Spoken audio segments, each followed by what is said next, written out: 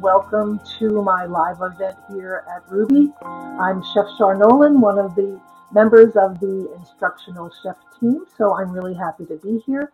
I was just talking to Patrick, who's our producer today, talking about things that we love. And one of the things that I love is doing a live event and recognizing so many students, past and right now, who have tuned in to ask some questions. Before we jump into today's questions and some of the other things to talk about, I wanted to start off by saying that I love when I peruse social media and I see a student who hashtags or gives an ampersand to us for something they've done. And this is a student whose name is Ashley Karen, and this is her new book that just came out a few weeks ago. And this is her first book, which she wrote about a year ago. And the books are not plant based, but my greatest joy and challenge in life is to take a conventional cookbook and see how I can veganize it or make it plant based and have a little bit of a healthier spin. But this book I love because her layout is so fabulous and she has places to put notes and little tabs for things. And if you are a post-it person like I am, I mean, just look at this wonderful book. So her name is Ashley Karen. She's from Utah. She's a graphic artist and she has completed 2 Ruby courses. So I love when a student gets the confidence that we hope you take from the course and say, hey, I'm going to write a cookbook. So there are a couple of questions today in the queue about how can I do X once I finish school. So Ashley wrote 2 cookbooks. They're self-published. They're fabulously written. Her recipes are clear and concise. And, I always find it fun to actually read a cookbook and read the contents and what someone's idea was for creating a recipe. So if you're in the market for a fun cookbook, Hello Yum by Ashley Karen, Karren. So we'll start off with that. And believe it or not, one of the questions that I get a lot of the time is, what's your favorite kind of pasta? And I have to say that I like all kinds of pasta. Uh, Ditalini might be my favorite just because it's little and tiny and it absorbs flavors well. And if it's a ribbed ditalini, I think that it carries flavor a little bit better.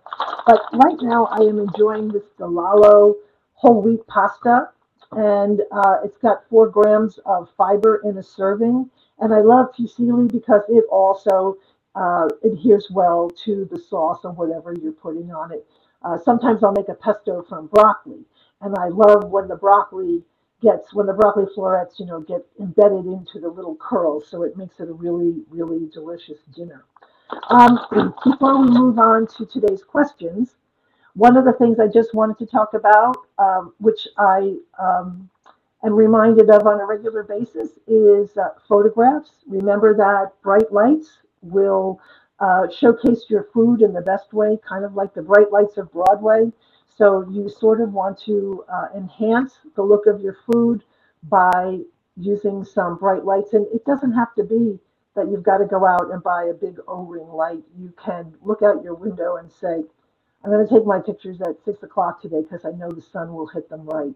And when I was a Ruby student many, many years ago, my side porch was the best place to take photos starting around 4 o'clock in the afternoon. So if I had made something the day before, I would wrap it well and then plate it the next day and have it ready for, primetime Ruby. So just there is a unit in the program about taking food photographs. So just remember that bright, direct light will always be your best friend.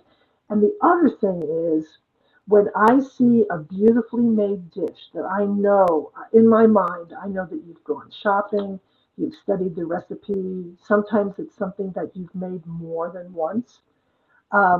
Excuse me. Um, sorry, let me just get a little sip of water here. I know that it's something that you've made with all your heart, and all I see is the silhouette to your telephone. I don't want to see the silhouette to your telephone. I don't want to see any shadows. So find a way to take that photo without adding the shadow of your telephone, and it will truly enhance the beauty of your work and send to an instructor a big wow factor for your assignment. Anyway, let's start off with some questions today. Our first one comes from Margot. If you're on social media, you may know Margot as Picnic in Provence. She makes beautiful food.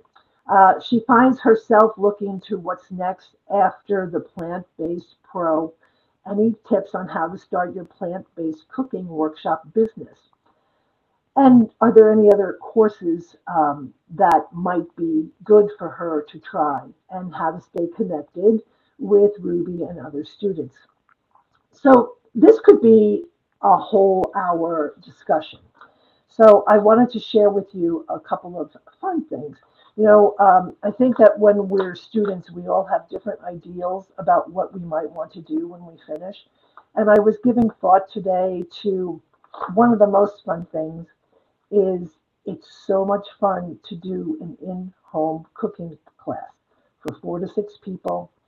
um, it's usually word of mouth. I think I've mentioned before that my little business started with donating a cooking class for four at an auction, and I have to turn people away because I don't want to, do classes every single day of my life. But it's so much fun, and you bring all of the supplies to the person's house because you want it to be convenient, and it might be 4 to 6 people, men, women, children, and at the end, everyone sits down and they eat a beautiful dinner together. So it kind of goes back to the energy that many of us remember in our family kitchens when we were little, and how cooking is so much fun, and how sitting together with people around a table and chatting and discussing what they made, what they liked, what they didn't like. And I also listen carefully because it's really a good way to find out other things that I might want to do in the future. And the other part of that, Margot, is um, we all need to love what we do. And I think that when we love what we do, people feel that energy and want to be a part of it. So there are, now things may be different in Provence, I'm not sure, but here there are opportunities to teach in libraries, to teach in schools, to teach in gardens, to teach at farmers markets. If you identify the niche that you want to work in, then you just kind of take foot and go after it and do what you want to do, or volunteer to teach a free class and make a flyer, and there you go with that. In terms of, and Mario, we can talk offline about this anytime you want. You can just shoot me an email. I'm happy to discuss it with you. Um, the other thing that what I see is that people will take one course. If you read our social media on Instagram from Saturday, March 16th, um, actually it was March 23rd, but who's counting? We did a story about Laura Crabtree Hollenbeck, who has taken 4 Ruby classes. And aside from her, she's known as Artfully Plant Based on social media, but her work is exquisite. She was a stellar student in the Essential Vegan Desserts program. If I were just completing Plant Pro today, I would definitely take the dessert course, because I think that a lot of people who might be new to plant-based eating think that they're going to eat a granola bar um, as their dessert, instead of seeing all of the beautiful and elegant desserts that Fran has put together in her curriculum. So that would be my suggestion. In terms of staying around, um, there is the Facebook page, which is Ruby Plant Pro, or I think it's something like that. People put a lot of great posts in there. They stay connected with one another. And then I think that you can have a lifetime membership to Ruby, and that's where you might want to check with Deanne from, from Student Services. But right now, we're so happy to have you with us, Margaret. So please don't go. We want you to stay with us forever. But thanks for the great question, and I hope you have a great day. All right. Oh, Cynthia, this is such a great question. Cynthia asks, can you share any hints for cooking for one without freezing extra servings? So the one thing that I suggest to a lot of students is that if you're just cooking for one person, divide the recipe in half. Now, you might have to use a calculator to do so, but divide the recipe in half. The yield that you get will be enough for you, and you won't have too much to freeze because I would probably eat both of the servings in the same few days, and food will keep up uh, for up to 5 days in your refrigerator if it's well kept. Good containers, um, looking into glass containers or containers that have burpable tops. There are some good silicone containers or silicone bags. And I've been reading a lot now, Cynthia, where people are just using freezer bags to freeze their things. And what they do is they fill it and then they flatten it and let the air out, and they freeze something that looks sort of like this. It's just a little bag rather than having a bulky container so that you can stack them in your freezer. Um, a couple of years ago, I convinced my husband that we needed to have a refrigerator that had a freezer on the bottom with a pull-out drawer because I thought it would be so wonderful. And sometimes I think we're a little compromised on space because I do find myself running out of freezer space. So I totally understand where you're coming from. Hope that was helpful. This is from Carrie. Hi, Carrie. Good afternoon. She wants to talk a little bit about honey. Is it okay to use in tea? She's not concerned about the vegan point of view, but a plant strong, no sugar, no fat point of view. So I'm going to use myself as an example because I'm what I would call an Esselstyn plant-based vegan, and I don't use any sweetener in my tea or iced tea or whatever. Um, you can unravel your sweet buds in 21 days by changing a habit.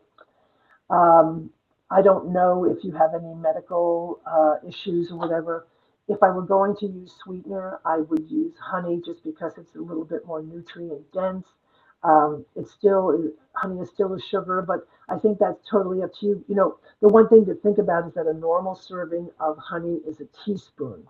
So if you have weighed and measured that teaspoon, then that might work for you. But I think it's a decision that would be totally up to you. If you have any questions, you can always feel free to send me a note. Oh, this is from Lily, who has a question about coconut oil. So I'm probably not the best person to ask about this because I don't use any oil in my cooking or in my baking or anything else like that. But I will tell you this, that coconut oil has more saturated fat in it than beef, lard, or butter. So I would say that from a nutritional point of view, that would be something that you would have to decide upon in terms of whether or not you wanted to incorporate it into your diet. But again, um, I, I I have seen recipes that call for coconut oil, and I just steer clear of that recipe. And we'll try to adjust it, using flax meal or sweet potato or whatever. And sometimes it doesn't work, and I'll say to myself, well, you know what? I really didn't want that anyway. But you might want to look into some of the reasons why it's not a good idea to have coconut oil. So the other thing about using any oil, let's forget about the consumption part of whether we use it to fry or whether we use it to saute or whatever is. What do you do with the oil when you're done with it? What's the safest and best way to dispose of it while remaining kind to the environment? So I may be a little biased because I haven't had a drop of oil for almost 14 years. So I'm living proof that it is a doable thing, but it's a great question. Thank you. Oh, hi, Anne. Anne wants to know what my favorite recipes are for entertaining. Um, I haven't entertained much lately these last few years. However, when neighbors have come over to the porch, um, I like to do easy things like Ann Esselstyn has a wonderful sandwich called Pepperidge sandwiches, and it's pumpernickel bread with a little bit of hummus and some cooked kale with tomatoes on top and a drizzle of balsamic vinegar and things like that. A nice big hearty salad, or a mango salsa and then serve it with sweet potatoes so that you can have a mango salsa sweet potato. And one of the fun things is that if you go into the archives of the Ruby Shindig, there are some fabulous ideas for really wonderful, wonderful, entertaining ideas. But in terms of I think my Pearl Nesta days may be over. I'm not sure, but that's such a great question. And if you plan a party in and live within a 100-mile radius of Philadelphia, I'll come to your party. But thanks for the great question. This is from Annette, who has a question about kitchen layout, and we did provide a link for that, Annette, that you might find helpful. I will say this: we designed we had our kitchen redesigned last year, and I must have read every article in the world and decided that I had read too many articles. And what I did was figured out how I work. And I work in two spaces. I work near the sink and I work near the stove. So I made sure that the sink and the stove were within arm's length on either side of me. And I would like to preface that my finished kitchen is about 11 by 11 feet. So it's not a ginormous kitchen, but in terms of it being practical, I have a stove here and I have a sink here. And rather than having traditional cabinets put in, we had drawers put in, so they're really easy in terms of storage and makes it very easy to get things out. So I think you might want to look at your storage. And then lastly, um, a trip to IKEA is always eye-opening. And one of the things that I did buy at IKEA was a two-tiered workstation with a fancy schmancy stainless steel top. And I use that so if I'm teaching a Zoom class, it's what I use so that I have a nice background of my pretty cabinets and tile. But I think you have to investigate your work style, what works best for you. And I'm going to add that I'm also left-handed. So that was another important thing for me, that there would be enough space on my left side so that I would have easy access to cutting boards, my knives, and other things that are important to me. So it's sort of like a self-searching endeavor that you just have to find out what works for you. And yes, there are some things I would have done differently now that I've been living in this new kitchen for a year. Great question. This is from Ann S. This is a good question. When you soak your cashews for about 5 hours and you put them in the Vitamix, they still seem bumpy and not smooth. So my first recommendation is, how old were the cashews? Did you check their expiration date, either on the bin that you bought them at, if they were bulk, or if they came from a jar? And then after you finish soaking the cashews rather, I give them a really good rinse, and that seems to help them get that little filmy stuff off and those little dots. And um, I don't know what kind of vitamin. If you have the big canister, the 64 ouncer, but I also use a 32 ounce grinding Vitamix container because the blades go the other way and it seems to grind better.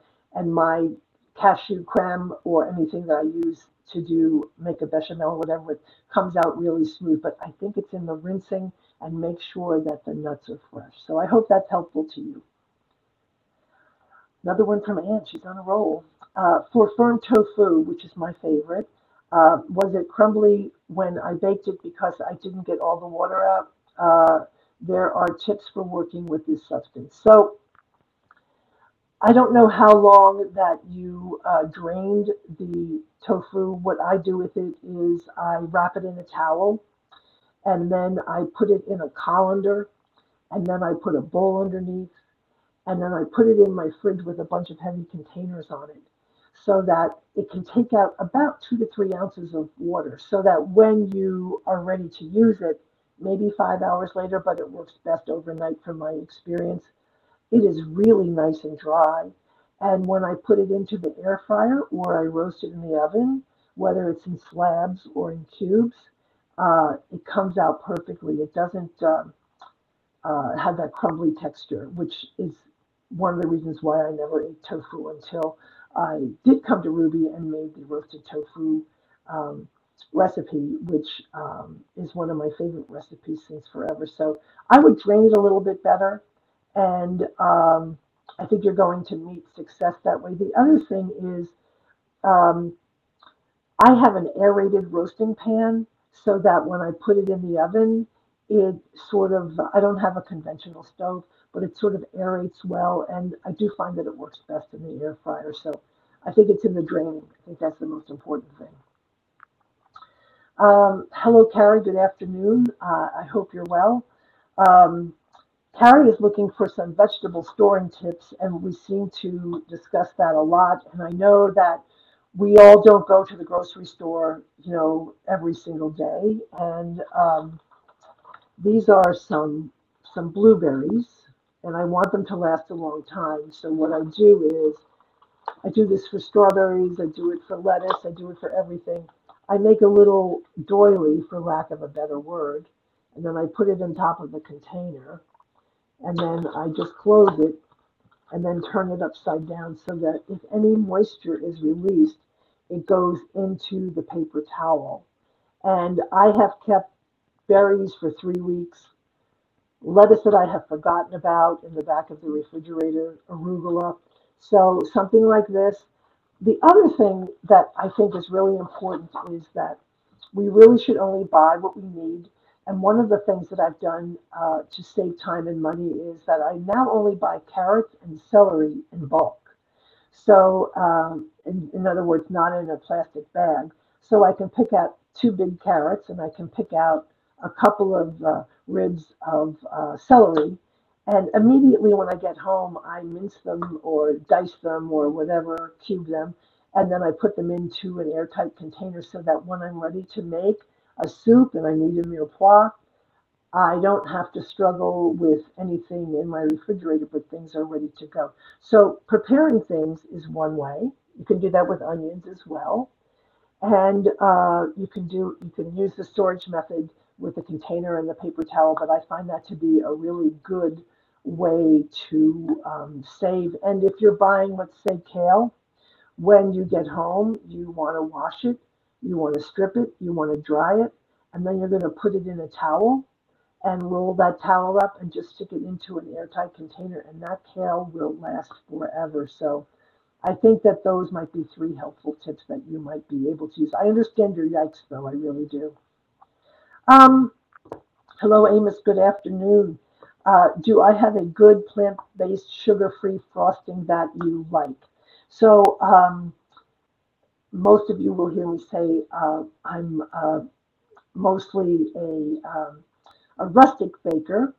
But I will say, when you say sugar-free, are you talking refined sugar-free, or are you talking not even maple syrup, or date syrup, or a fruit paste, or whatever?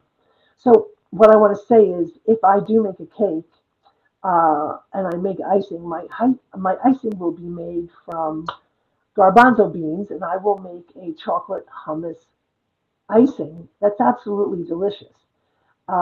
So that might be one thing for you to try. I think that I don't know, excuse me, I don't know exactly what kind of recipe you're looking for, but that's a good starter. And I see that the question under yours is from Fran Costigan, and I will tell you this, that this morning I received a panic call from a friend of mine who was like, "Help me! What should I do? I just found out I can't eat dairy or eggs. What should I do?" And so I sent her the link to Fran's website and said, "Any questions? Ask Fran." And thinking that Essential Vegan Desserts would be a really good program for her because she's a fabulous baker. So anyway, Amos, I hope that that helps. This is from Fran. She echoes what I said about the kitchen reno. She's in the process. It's really fun because daily she'll send me an updated video, and I love watching it. There are rules, the triangle, but as Char said, think about how you work. Yeah, you do have to think about how you work, and uh, my husband came with me to every kitchen appointment that I had, and his idea was very different than mine. And so, on a funny note, there are some things I don't like about my kitchen, and that's because my husband picked them out, but don't tell him that. Fran, those are great words. And Fran, if you want to chime in about a sugar-free icing, that would be good. I do want to say, I love grocery stores. I could go to grocery stores 7 days a week, and I'm just mesmerized. And with the influx of seeing the word plant-based in so many boxed foods, including baked items, plant-based cake mixes and other things like that, this is where you really need to take a deep dive into reading the ingredients that are on the label. Because 15 years ago, you didn't see the word plant-based. Maybe once in a while you saw the word vegan. The food didn't have the I'm not going to use the word sophisticated, but now everybody is making plant-based foods, and you're seeing the word on everything from candy bars to made burgers. But you've got to read the ingredients. I realize that we all follow a plant-based vegan diet for different reasons. If health is your main concern, reading the labels is very, very important. And I do think that a piece of birthday cake once a year might be a really nice treat, as long as it's, plant-based. And my husband had a birthday a couple of weeks ago, and I went to my favorite vegan bakery here in town, and cake was enjoyed by all. Cake isn't something you eat every day, at least I don't. Anyway, I hope that answered your question. And this is from Samantha. Samantha just read in the Plant Pro course that olive oil, flax, hemp, and others shouldn't be used with heat and maybe should be refrigerated. So, can I talk more about this? So, the interesting thing again is this isn't something that's normally in my wheelhouse because I don't even have oil in my house. Having grown up in an Italian household, um, where a gallon of olive oil was always next to the refrigerator, my grandparents never worried about anything. But when I worked at Whole Foods, sometimes we would have the owner of an olive oil company come in to talk to us. And you want to buy olive oil that's in a green bottle so that there isn't any chlorophyll reaction to the oil if it's exposed to sunlight. Some people will tell you that olive oil, because it's the fruit of the olive tree, that it should be stored in the refrigerator like any other fruit juice. Then there's the whole plethora of lists on which oil is better to fry from. And I think I was maybe 40 years old until I realized that not everybody used olive oil to cook with. And I have fond memories of my grandmother always frying on a medium heat. I don't ever remember anything being burnt. I don't remember anything. Um, Other than the fact that there was a gallon of olive oil and it never ever burned. But about the oil, I think you might want to go back to that unit and look at it a little bit more. When looking for oil, if it's something that you use, remember that you want to think about flavor, affordability, and what the smoke point is. And the other thing about oils is that you could move away from an olive oil, say, and might use a mixed oil. And if you're I'll use a state fair as an example because it's all I can think about right now. But if you're at a state fair and you're going to get those curly, swirly potato sticks fried, you don't know if the oil has peanut in it, and you don't even know if the food vendor knows if there's peanut oil in it.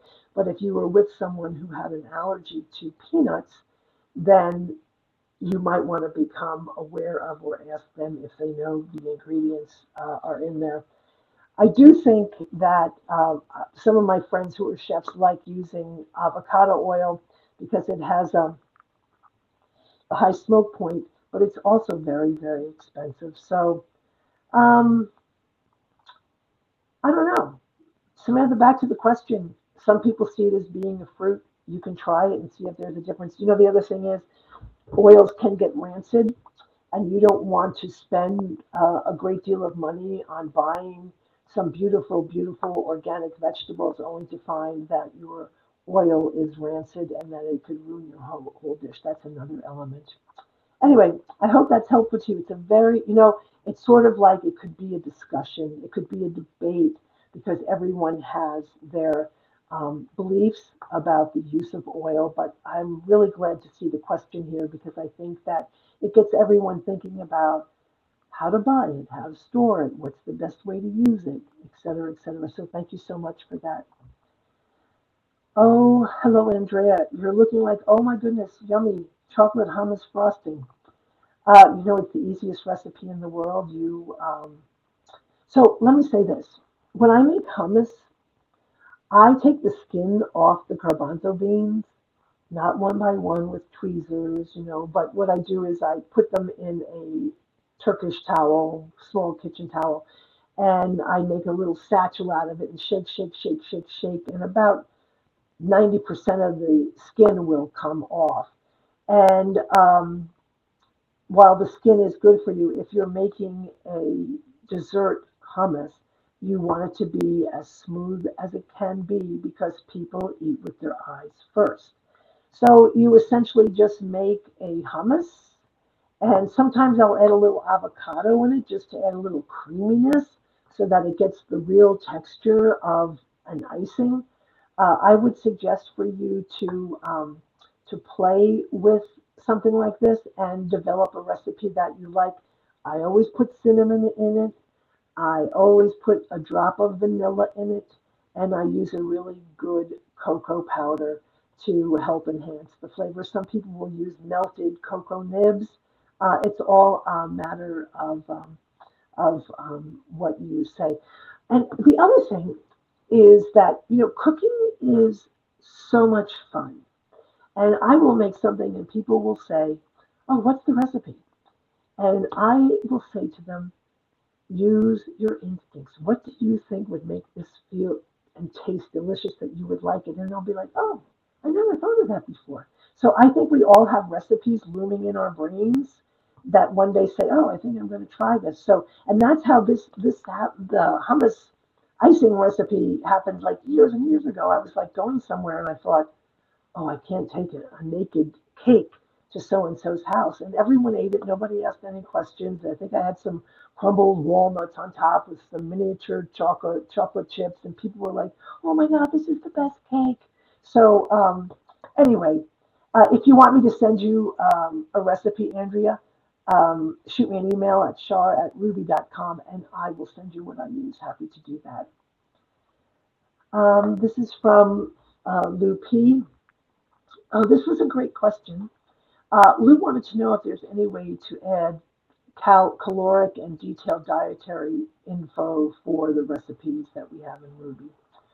So the one thing I want to say is if you pick up a copy of um, any Engine 2 cookbook, or if you pick up a copy of Frank's cookbook, which I read all the time, or Jane Esselstyn's new cookbook, Be a Plant-Based Woman Warrior. There isn't any caloric information in that because primarily if you are following a whole food plant-based diet, you want to think in terms of nutrient density, not in terms of calories. So having a big salad with lots of greens and vegetables and legumes and oh, today I saw a picture of a salad I made a while ago that also had some air fried French fries in it. And I have two favorite Ruby recipes for dressings: the Dijon vinaigrette and the balsamic. Sometimes I'll mix them together; it's even better. So that's something you want to sort of change your mindset in terms of. However, there are several tools on the internet that you can use if you wanted to figure out a recipe. And off the top of my head, I have forgotten their names, but they're helpful in terms of understanding if you're interested in learning about milligrams of sodium. But again, for for anybody who follows a whole food plant-based diet, that they are already avoiding oil, salt, and sugar. So the sodium content really isn't that, isn't something that they're really tailored on seeing. But Lou, that is a great question. And if you want to email me at char@ruby.com, I will be happy to send you the couple of resources that I do use when people do ask me to make a nutrition profile of a recipe. All right, this is from Andrea. Can you please repeat the social media handle, the first of the commentators? Oh, okay, that would be Picnic in Provence. And her name is Margot D. And then the other person who you must follow is at Artfully Plant Based, and her work is also just as beautiful. And Artfully Plant Based, Laura Hollenbeck is the person who completed 4 Ruby classes. Okay, Fran has entered the ring with information about sugar-free icings, fruit paste.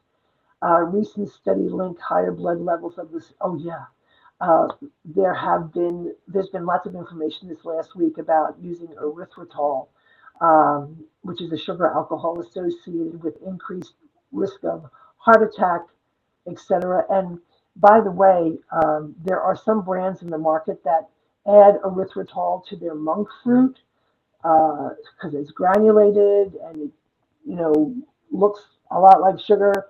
But really and truthfully, you should pay attention to that new report that was just out. This is from Camille. Oh, Camille, I love this so much.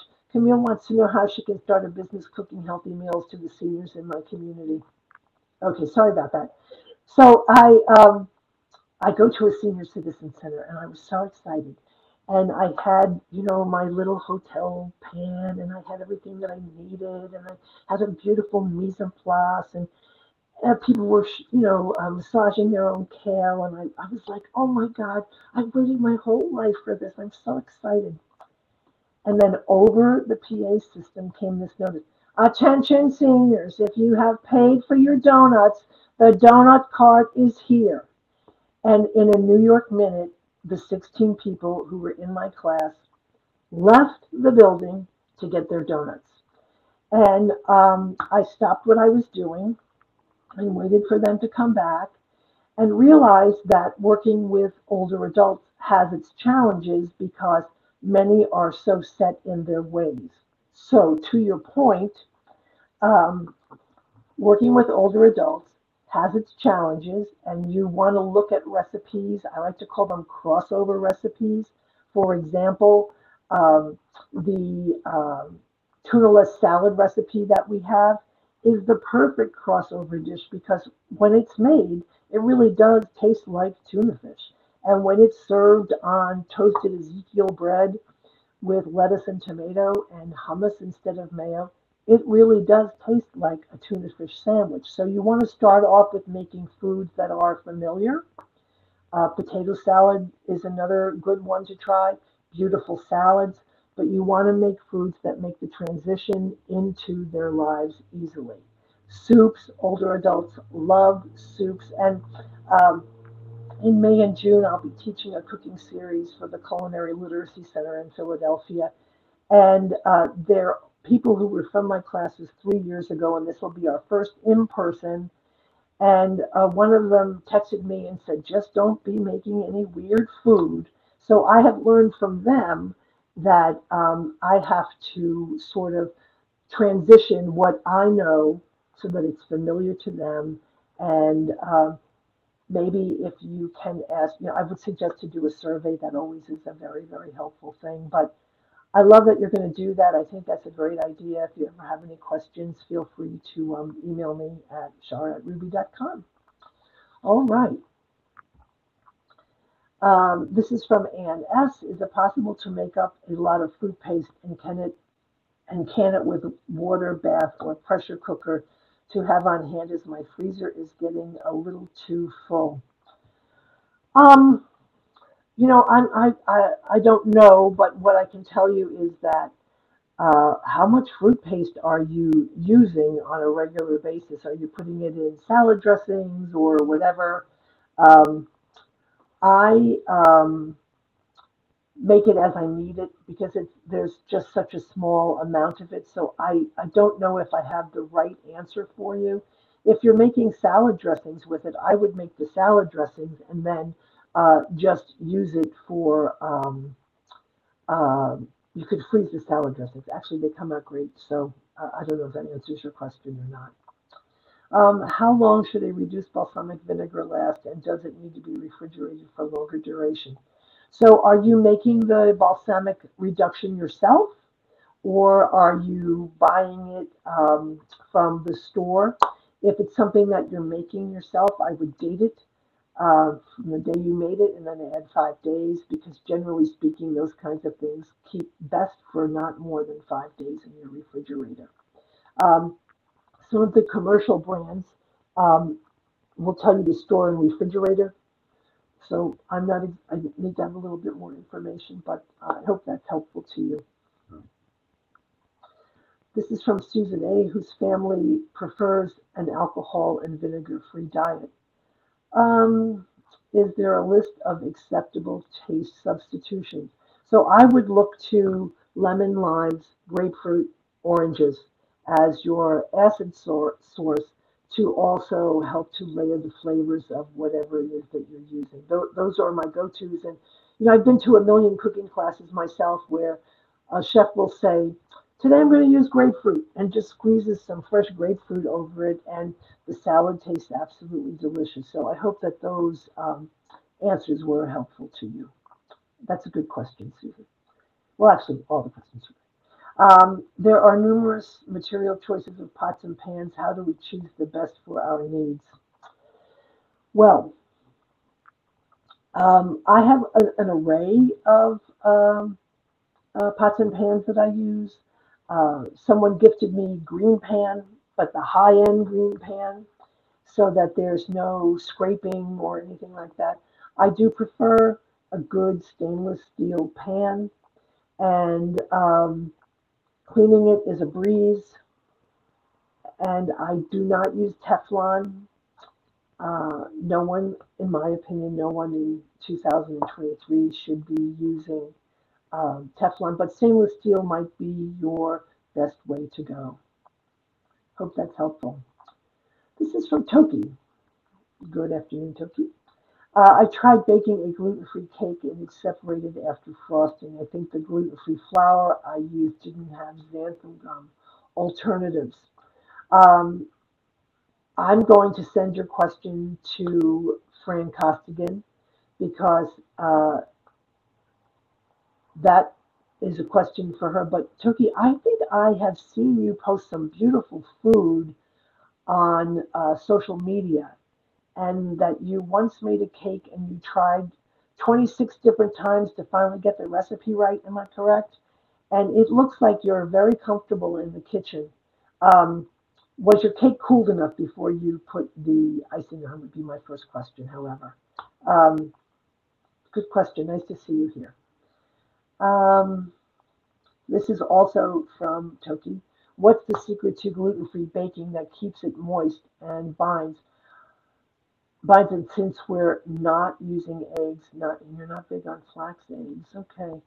Um, Again, I am going to send your questions to Fran so that her expertise will answer the questions perfectly for you.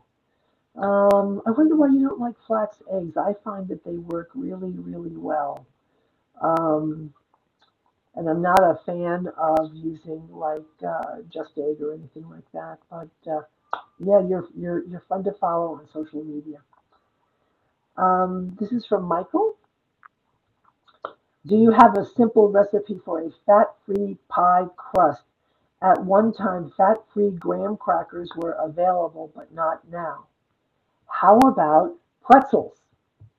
There are lots of recipes in the world for making um, pie crusts with pretzels, and I don't know what you would use. What I'm going to suggest to you is something like apple juice, or if you're not opposed to using a nut butter like almond butter, might work really well for making a crust from pretzels. So you can give that a try if that works for you.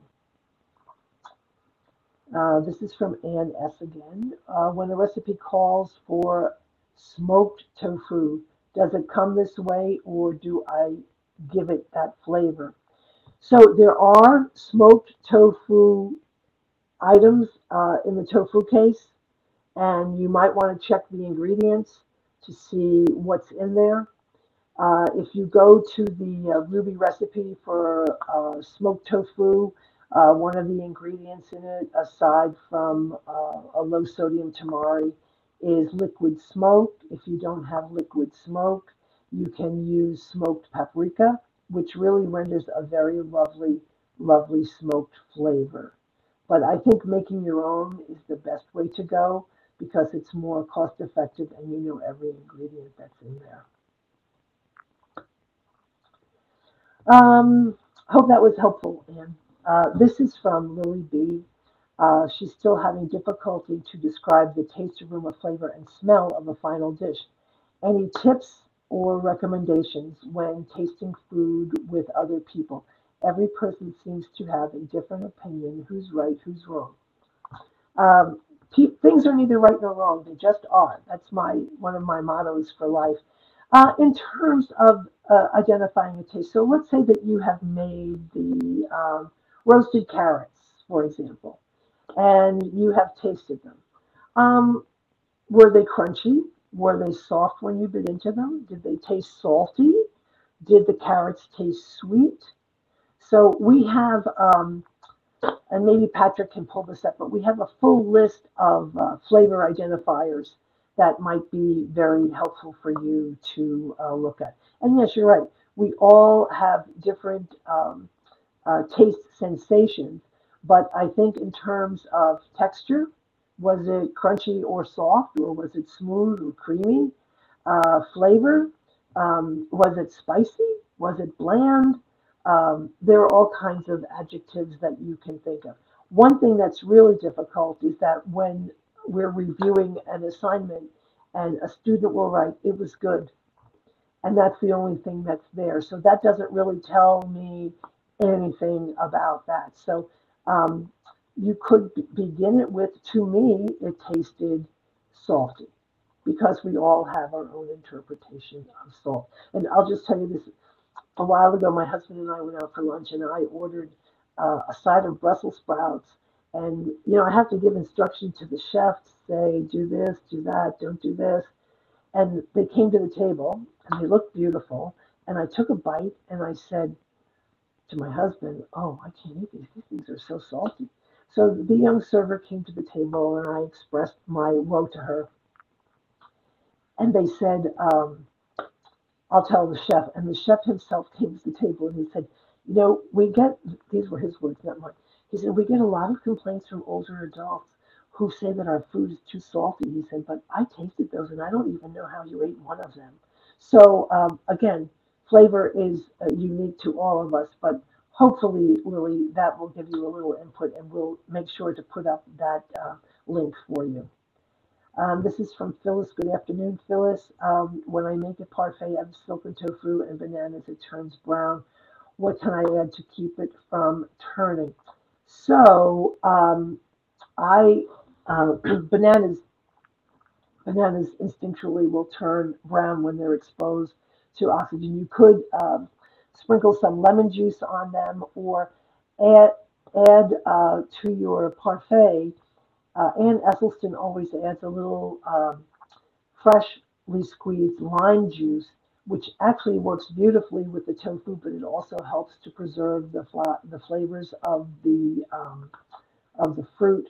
And maybe add something like a mango or add some berries or something else so that there aren't um, a ton of bananas.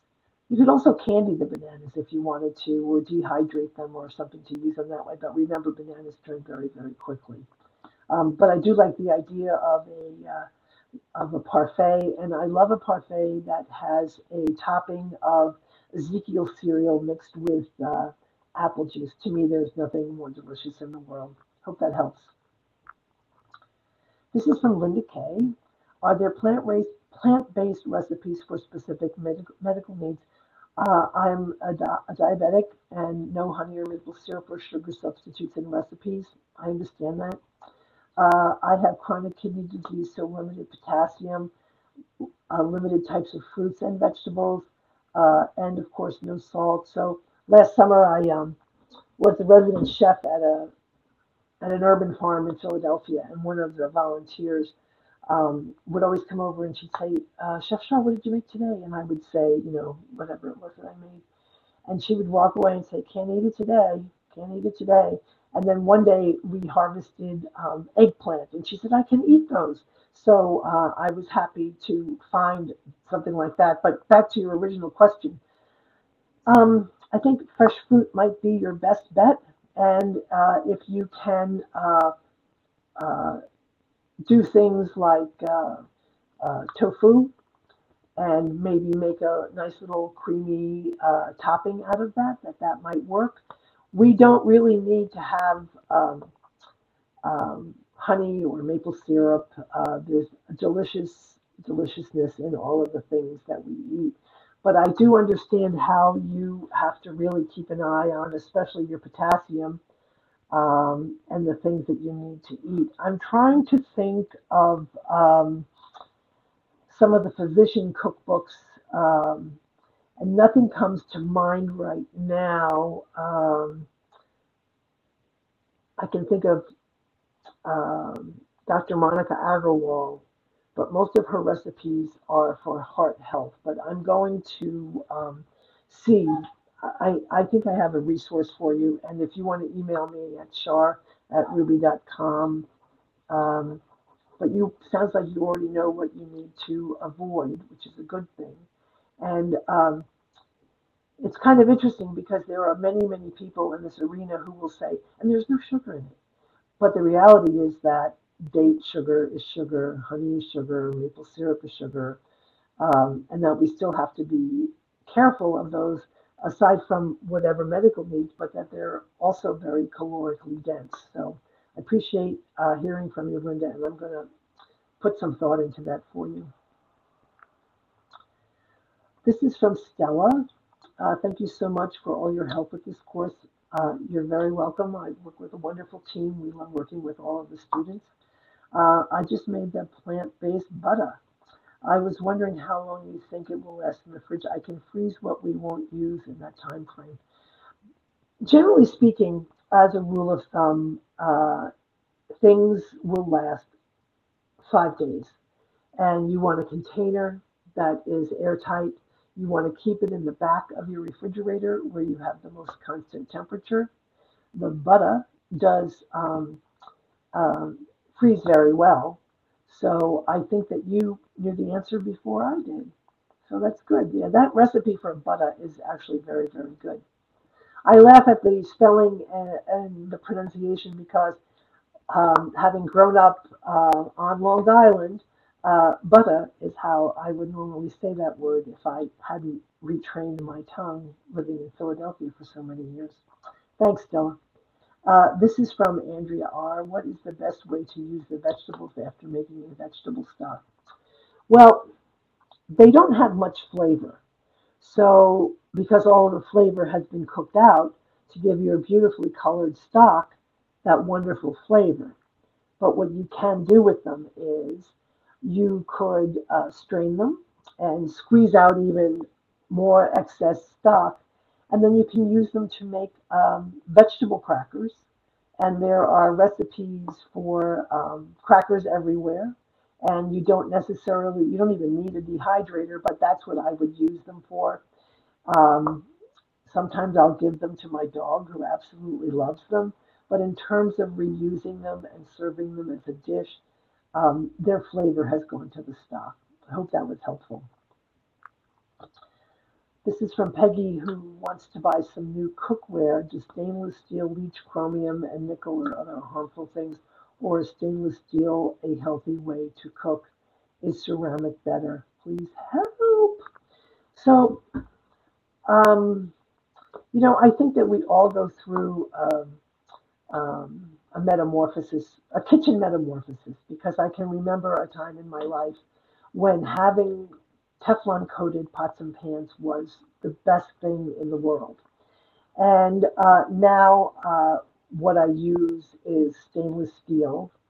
And I have a couple of ceramic pots, but if I do use them, I only use wooden utensils on them so that they don't get scraped or scraped. So I think what I would do is this: rather than buying a whole set of pans, go to a reputable store or go to Marshall's, where oftentimes they have all of the top name brands on sale. You're not going to see a full set, but buy yourself an 11-inch saute pan and start working with that and see how you like it. And does it fit your kitchen style? Is it something that you like to work with? And that's what I would do. But I would avoid um, things with coatings and such. I did mention earlier that Green Pan makes some really high-end ceramic pots and pans, and they are also very, very good. And they're guaranteed for 5 years, which I think speaks a lot to that. But I will say that I had to learn to clean the stainless steel, and there's a concoction on the internet, and it works like a dream. And you take some water and vinegar and a little dish detergent and a dryer sheet, and you heat it up, and then you come back 20 minutes later and everything is gone. And I know it sounds kind of like hocus pocus, alamogocus, but it really works. So that's something else you might want to think about, though, about cleaning your pots. This is from Andrea R. What's the best way to use almond paste? Are you using it in a dessert? Is it sweet? That's how I know almond paste to be best used. It's not anything that I personally use. Again, that might be a really good question to ask Fran, and Fran will be back with her live events in April. Um, but I'm sure that through student services you can also ask Fran. But desserts is what I know. Okay, this is from Drew A. Good afternoon, Drew. Oh, he just got back from the Holistic Holiday Cruise last week. Oh, I hope you had a good time. He met several graduates from the Forks Over Knives classes. The course was very well liked. Thought I would share this. It was a wonderful experience being surrounded by the like-minded people. You know, many of my friends have gone on the cruise as presenters and say that the same thing that you have just mentioned, that it's almost joyful to be amid like-minded people, to be served food that is representative of your innermost culinary values. So thank you so much for sharing that. I will make certain that the other instructors hear of your experience. And it looks like our questions have run out for the day. Before I close, we have that gluten-free, it's called Gluten-Free Farmer Market if you're in Plant Pro. And it's really a great assignment because you learn how to cook properly with gluten-free pasta, of which there are many. I'm a big fan of any gluten-free pasta made in Italy or Romania. The corn pasta from Trader Joe's is made in Romania. It's very, very good. However, Trader Joe's now has this is rice pasta, but they also make a pasta of the same ilk. And what I wanted to say is this is already cooked. All you have to do is heat it up. So what I'm saying is that if you're going to do the gluten-free assignment, make sure that you're using a dried gluten-free pasta because the trick is learning how to boil it. Does it get rinsed? Do I cook it al dente so that the sauce can be mixed well with it, et cetera, et cetera. So that's just a little tip. So closing out, thank you to everyone for joining in today. I would encourage you to follow Forks Over Knives Ruby, the Forks Over the Ruby Professional, and Ruby Plant Pro on Facebook, and then of course on Instagram at Ruby Plants and at Ruby for other Ruby related items. I want to thank Patrick very much for helping me set up. Um, it's always a joy for me to work with Patrick, and I will see all of you in May. I think on May the 2nd. So I hope everybody has a great day and sending loads of love from the city of brotherly love and sisterly affection. Bye for now.